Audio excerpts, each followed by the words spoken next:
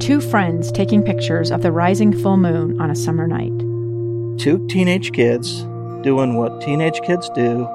When a stranger with a gun and a death wish changed everything. It was violent, it was senseless, and I will never understand it, I will never accept it. I'm Amy Donaldson, and unfortunately, we're all too familiar with stories about how violence shatters lives. But what we rarely see is how they are rebuilt. In a new podcast, The Letter, we relive tragedy, but only so we can hear the rest of the story. The struggle to reclaim lives, the realities of grief, and the possibilities of forgiveness. I believe in miracles. Sometimes I thought, there are no miracles. Yeah, there are, and this is a big one. Follow The Letter at theletterpodcast.com or wherever you get your podcasts.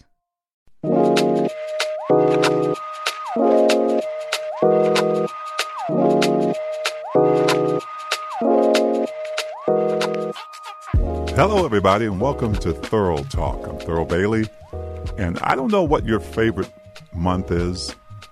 I know we have our favorites, of course, November, Thanksgiving, December, Christmas. I've got my right-hand man and producer in the studio today, Josh Tilton. Josh, what's your favorite month? Oh, gosh. December. December. My birthday and Christmas. Oh, okay. Yeah. Oh, you got a double duty one there. I know. And it's family. I love months where we could spend more time with family and do as much fun stuff and food. So. Oh, I'm going to tell you, mine is March. March, baby. March Madness? March Madness, my friend. Listen, I say that too because college basketball obviously is great. And I have special moments that come up because every March that comes up, and I'm gonna do a selfless plug here. If you have not seen it yet, folks, try to go out and find a documentary. It's a 30 for 30 entitled Survive and Advance. All right, it's a story about this special college team, and it's they did a wonderful job in telling that story. A lot of people have heard it. Even if you're not a basketball fan, you need to watch that with your family. It's just got so many great messages in it of triumph and not someone not believing in you because they just don't think you can do it.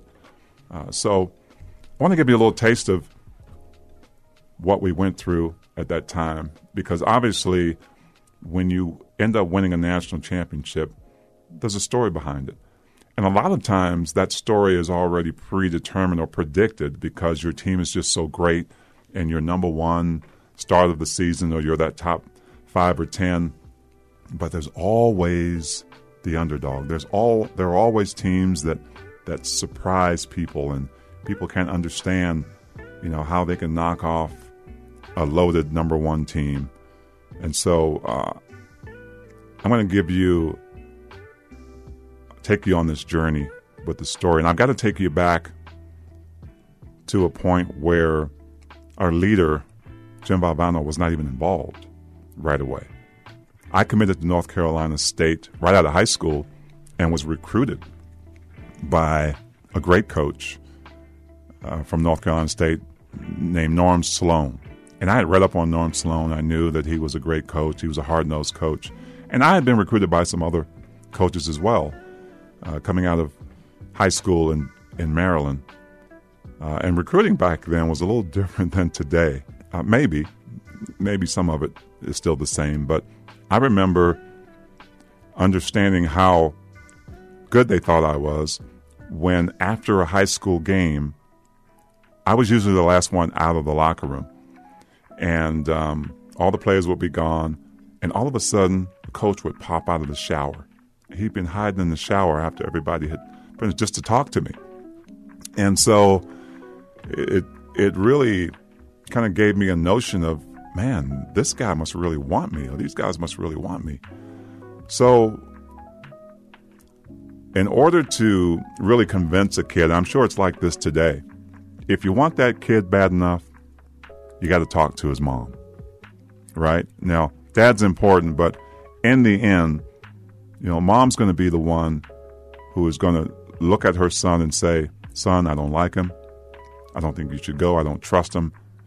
There's something about moms and women that have this instinct, right, or this feeling. And so I remember Coach Sloan coming over to my house and really selling it. And my mom asked him a bunch of questions about my education and making sure I got my work done and how important was the academic part. And so Coach Sloan sold it, man. I signed the letter of intent to North Carolina State. And my freshman year I wasn't a great player coming out of high school. I had some height. I was 6'11", and I developed a pretty good jump hook. I was a good rebounder, a great shot blocker. So I seemed to be a player that they thought could develop and in the long run hopefully bring success to NC State. So my freshman year, I was a sponge. I learned from great players. We had a great player named Hawkeye Whitney who ended up going and playing for the Kansas City Kings in the NBA. We had a great point guard who was a senior that year named Clyde Austin, who ended up going to playing for the Globetrotters. But I remember my freshman year as being really, really tough. I relied on the coaches quite a bit, especially Coach Sloan. And he was tough. He had a really good balance of being tough on players and also, showing them some love as well. But after my freshman year, I remember the devastating news that came that Coach Norm Sloan was leaving NC State. And here I was, along with some other guys that he had recruited. We were devastated. And at this point, you're a young kid in college. You're not sure what to do.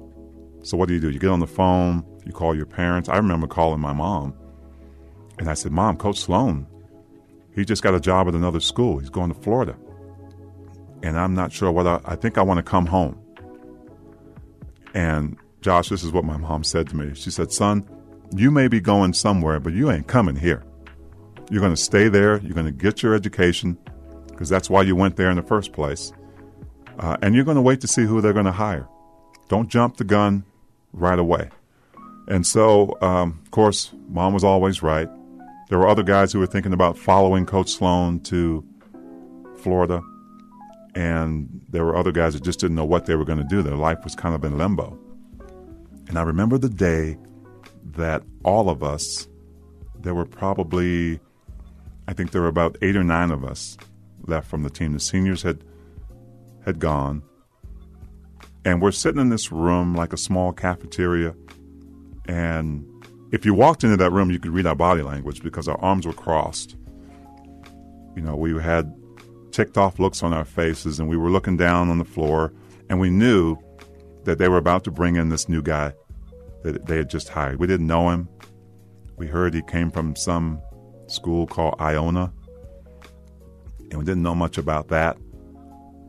So he walks in the door, and I remember kind of peeking up from my arms crossed, don't want to hear it position, and looked around me, and nobody else was really looking up either. Because basically what our body language was saying was we didn't want to hear it, right? Our coach had just taken off. We don't know you, guy. We don't know who you are. We just know, you're some 6'2" Italian guy who used to coach at another school. And now you want to come in here and take this team over. Well, we don't trust you. We don't know you. So I have a lot of clarity on that day because he didn't say much at first. He just kind of looked at us, I think expecting us to look up at him. And then he began to talk. He said, guys, I want you to look at me for a minute. Looked at his watch. He said, I'm going to talk to you for maybe the next 20, 25 minutes or so. And I know how you're feeling. I know most of you don't want to be here, maybe all of you. Some of you want to leave.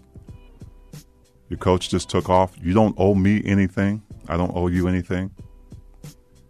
He said, but I want you to listen to me just for the next few minutes. And if at the end of my talk, when I get done talking to you guys, you still want to go, I'll sign your release.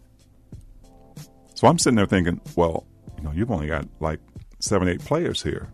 If we all agree to go, you won't have a team. I think that's what all of us were thinking in a way. But he said, but I want you to look at me because I want to tell you about my dream, guys. He said, first of all, my name is Coach Valvano. I'm your new coach. You guys can call me Coach. You can call me V. He said, but I want you to look at me. I want to tell you about my dream. And the next words out of his mouth at the time were like, what did he say? He said, I know that I'm going to win a national championship. He said it with all the confidence in the world. Guys, I know I'm going to win one. I've dreamt about it. I know it's going to happen. And if I can get you to see what I'm seeing, to dream what I'm dreaming, I know we can get there. Is this the team I dream about? I don't know. But I know I'm going to win one. I know it's going to be soon. So I'm going to commit to you guys today. I promise there won't be a day that goes by that I won't bring up or continue to put in your minds the ultimate goal. And the ultimate goal is for us to win a national championship. That's the ultimate goal. We're going to have a lot of goals in between. Of course, we're in a very difficult conference, the ACC. We've got top-ranked North Carolina, coached by a great Dean Smith. We've got Duke, who's just coming on the scene with their new coach, Mike Krzyzewski. We've got Virginia with a great player in Ralph Sampson. He said it's going to be tough. But we need to keep our eyes on the ultimate goal, and that's to win a national championship.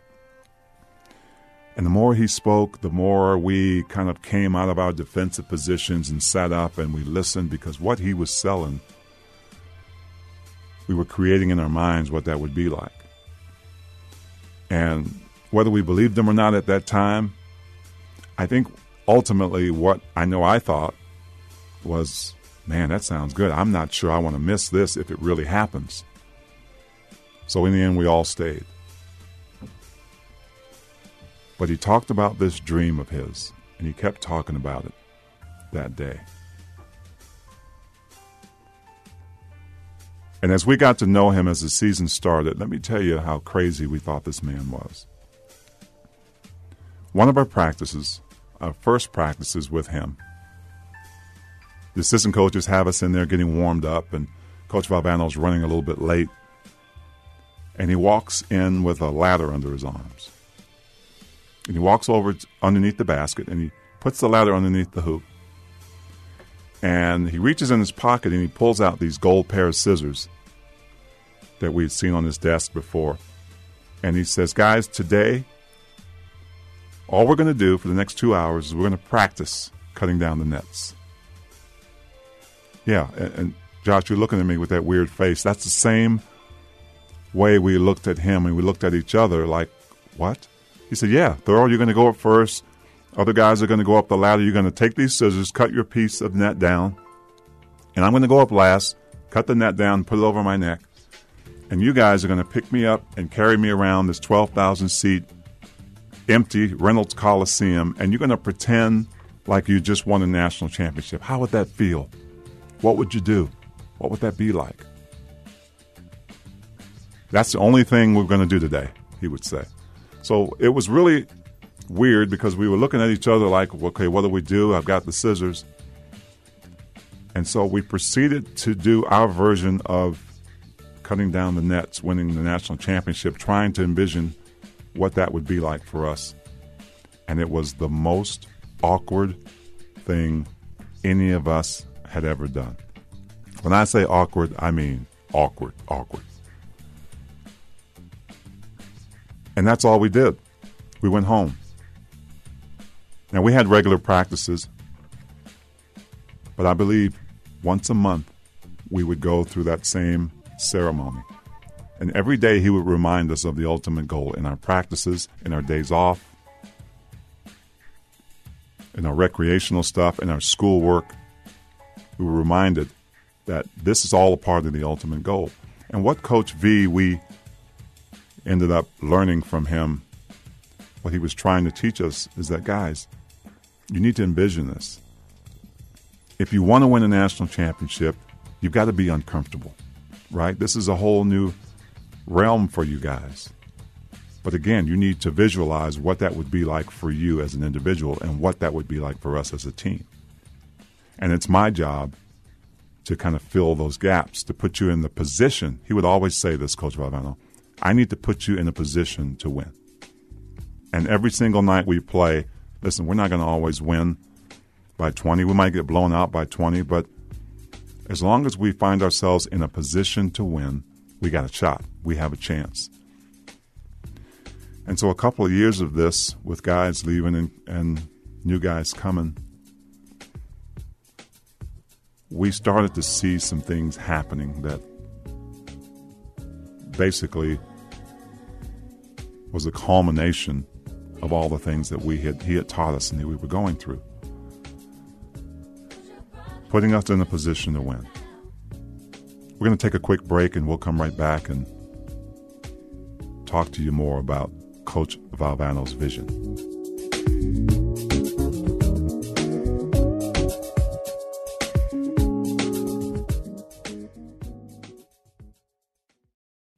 Two years ago, Americans watched in horror as a crisis unfolded at the Kabul airport. There's desperation and anguish.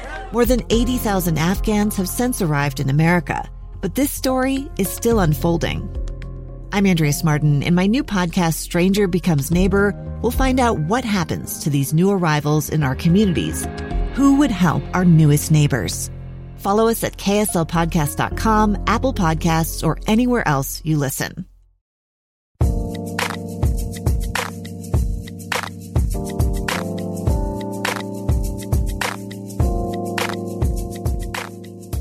Welcome back to Thorough Talk, and of course it's March, and March is mad. Coach Jim Valvano comes to North Carolina State and sells this dream of his, this vision, has us going through awkward exercises of cutting the net down and how we would feel if that realistically happened in their lives. And we're looking around at our team and saying, what, who, us guys? But there was something brewing, something different than any of us had ever experienced. My senior year, we had 3 leaders on that team. Myself, our point guard, Sidney Lowe, and our shooting guard, Derek Wittenberg. And all 3 of us were well respected as leaders. We were kind of the extension of the coach, especially when coach wasn't around or when we were on the basketball court. Sidney Lowe was the coach on the court. He was the point guard. He was the guy that told us where we needed to be and if we didn't run a play right.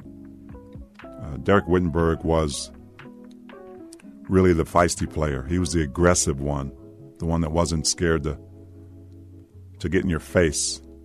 I was kind of the quiet leader, right? I let my game do the talking, and so we developed those traits, and I believe we were well respected by the underclassmen on our team. And it really meant a lot to Coach V that we would take that mantle. But those are the kind of things he taught us. We had some moments throughout the season that showed a lot of promise for our team.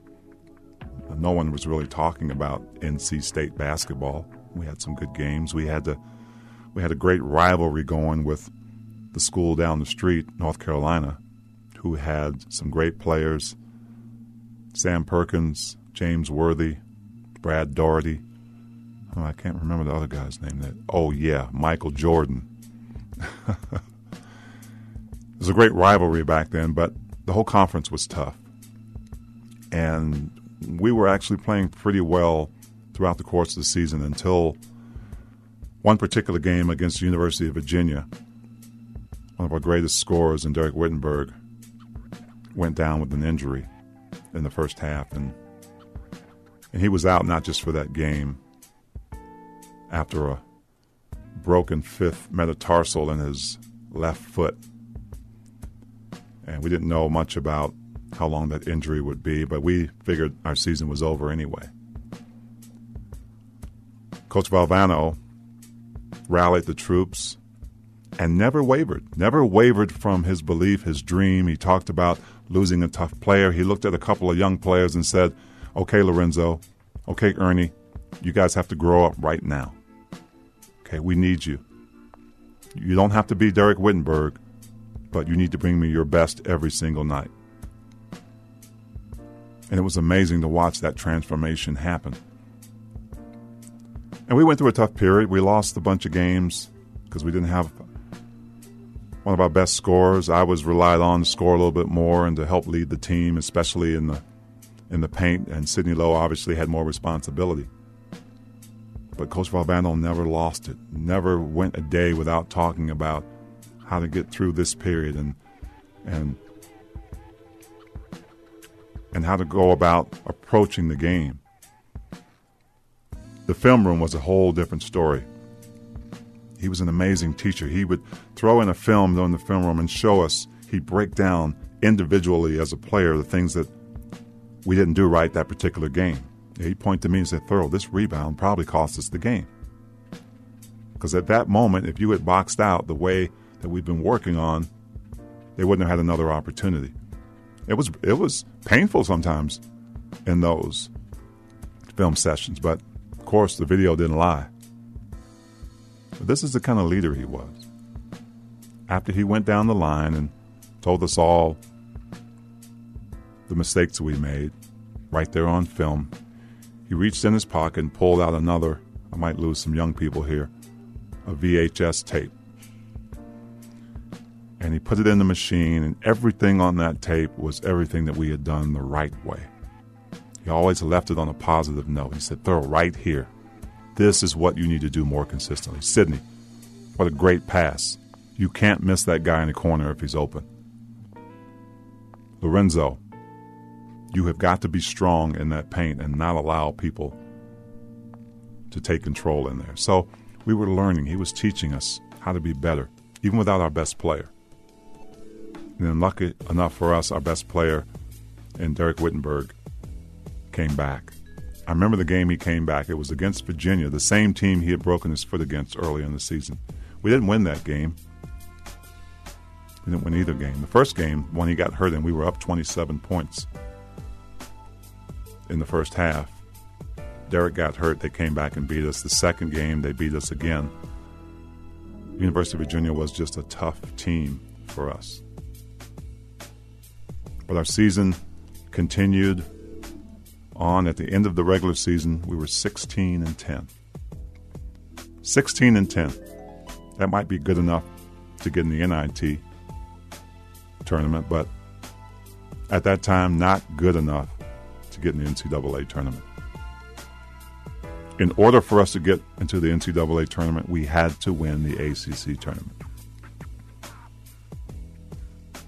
First game against Wake Forest. We won that game. Then we had to go through one of the top-ranked teams in the country, North Carolina, with Michael Jordan on the team. Now, I don't know if you remember that year, but the year before, North Carolina had won the national championship. We beat North Carolina. We're in the championship of the ACC tournament against who? Ralph Sampson and Virginia, a team that we had lost twice to, that we hadn't beaten. Coach Valvano's philosophy and theory changed. We were going to guard him a different way. We weren't going to allow Ralph Sampson, who was a great player in his own right, would go on to be a great player in the NBA. We weren't going to allow him to beat us. So he came up with some unusual at the time defenses. A triangle and two. A box and one. A 1-3 and a chaser, where you four guys, three guys are in a zone, and one guy's chasing their best player. We beat Virginia that day and won the ACC championship, which gave us an automatic bid into the NCAA championship. Now people were starting to take note of this team.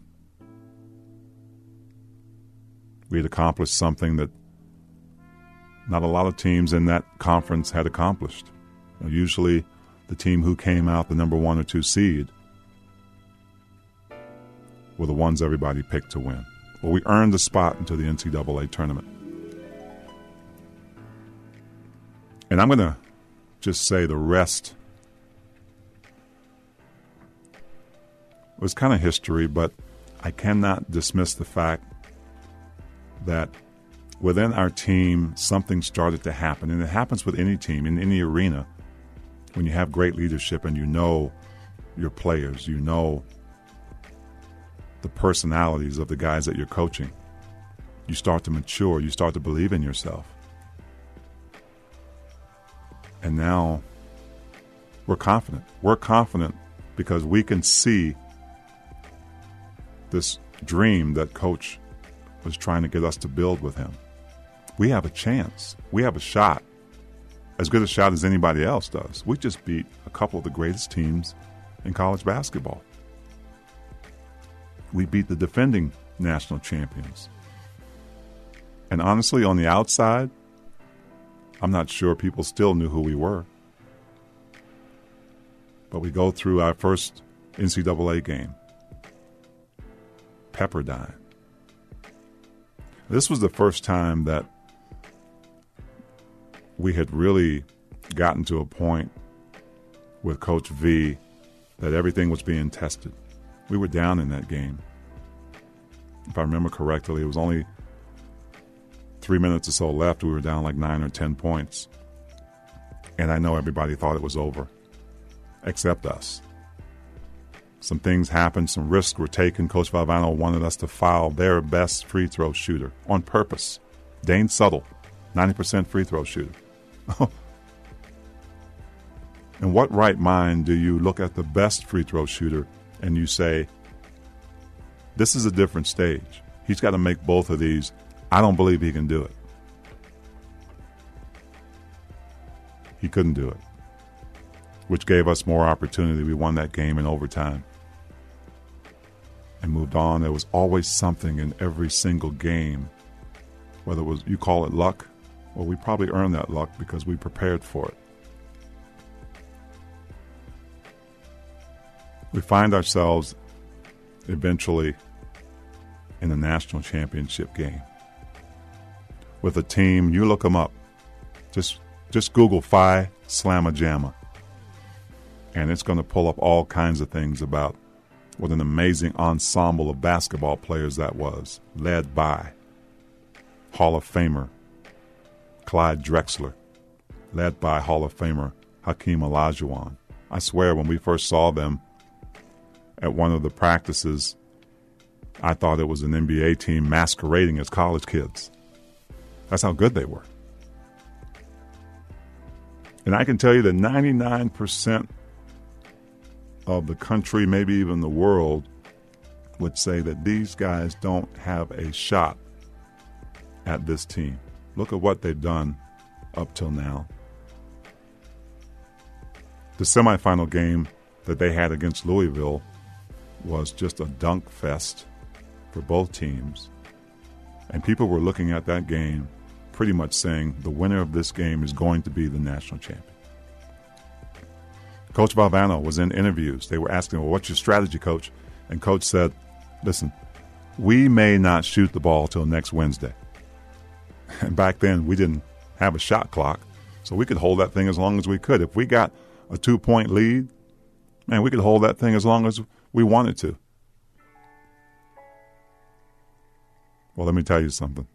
The day of the game, after all those interviews, talking to all those reporters about our slow-down strategy, Coach Valvano walks into the room, about knocked the door down. He looks at us and he says, guys, if you think we're going to hold that bleeping ball, you're crazy. We're going to go out and we're going to play. We're going to run. We're going to play our game against this team. We're going to play smart, but we're not going to allow them to dictate how we play.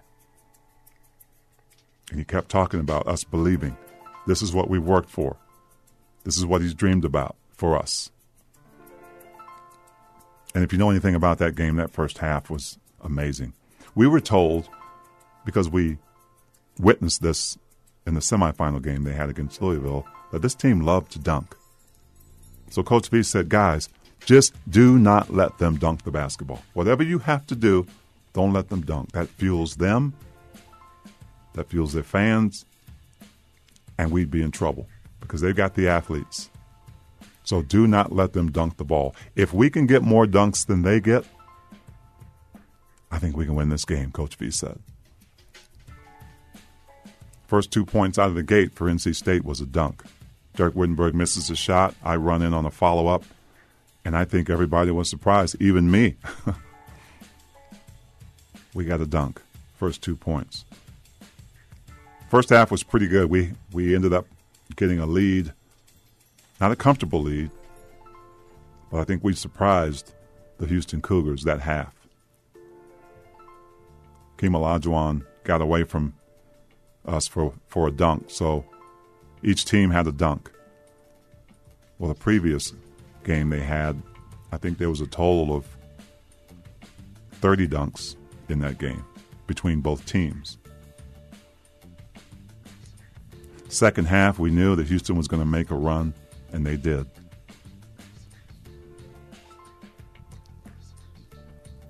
"44 seconds left on the clock in the game. The score is tied. Houston came back in it. We made our run. The score is deadlocked. Coach Valvano calls a timeout. And we're going to work this thing for the last shot. Worst case scenario, we go to overtime. We didn't want to. So we drew up a play. I can't even remember what the play was. I think it was just to get the best shot possible. Derek Wittenberg had been the hot hand in the second half. So I think in everybody's mind, especially mine, we needed to get him the ball in a good situation. If we couldn't find a good situation, we needed to take that shot ourselves. 7 seconds left on the clock. I get the ball in the left corner. Unbeknownst to me, I didn't know this till after I listened to the announcers. He says, they've got to get to the basket. Well, I hadn't hit a point in the second half. I had 15 points all in the first half. I knew Derek Wittenberg was the hot hand. I've got to get it to Derek. So I threw a baseball pass right before half court. I mean, Derek was way out there. A guy named Benny Anders, a great defender for Houston, was guarding him. I threw that pass to Derek, and Benny Anders got his hand on it.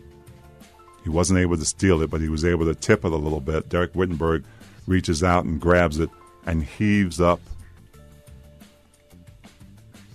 What everybody can see is going to be short, an air ball. If you ask Derek Wittenberg, he'd say it was a pass, but it was an air ball. As that ball floated towards the rim, my teammate on the opposite side of the rim, the late, great Lorenzo Charles, reaches up, grabs it, dunks it in. We're all looking around like, what just happened? Fans are starting to rush the floor. I fall to my knees because we had just beat one of the greatest teams in college basketball history. A Cinderella team who got nicknamed the Cardiac Kids. Every game seemed to have something special. I remember the vision of our coach running out on the court. I couldn't hug him. Evidently nobody else could either because he couldn't find anybody to hug, running around in a circle. All of a sudden he threw himself on a pile of band members and cheerleaders. It was a surreal scene. Someone had to pick me up so I wouldn't be trampled by the fans coming on the court. We had done the impossible. This NC State basketball team had defied all odds and won a national championship. And if you've ever gone through any level of celebration like that, you understand what I mean.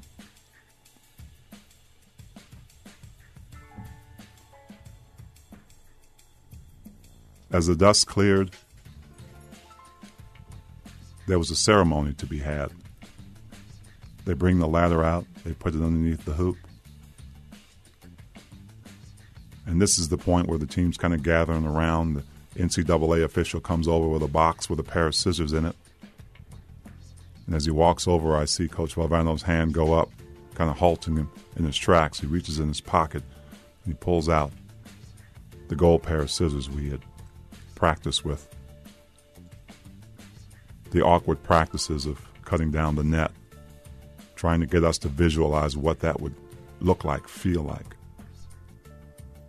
We felt like we had been there before. We look at Coach like, are you kidding me? This is that dream you were selling us a few years ago when we were about to take off. Of course,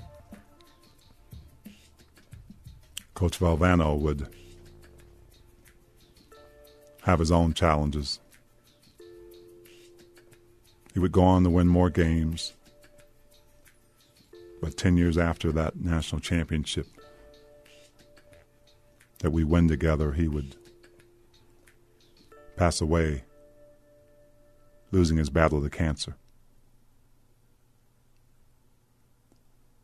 That man taught us how to be a champion. So every March,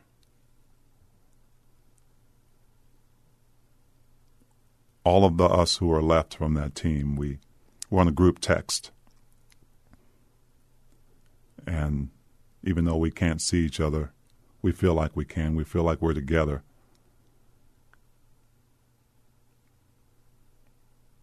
And we talk about how much we love each other and how much that year meant to us and everybody involved, especially Jimmy V. That's why March is so special to me. And I ask you, what's your version of cutting down the nets look like?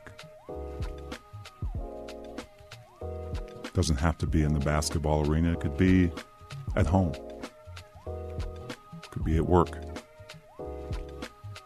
It could be a personal thing in your own life that you're struggling with, trying to get through. How do you cut the nets down? When something like that happens, of course it makes a mark on your life, but even afterwards, you always look for it. You always look for ways that you can continue that feeling, or you can help someone else climb that ladder with those pair of scissors to celebrate that victory.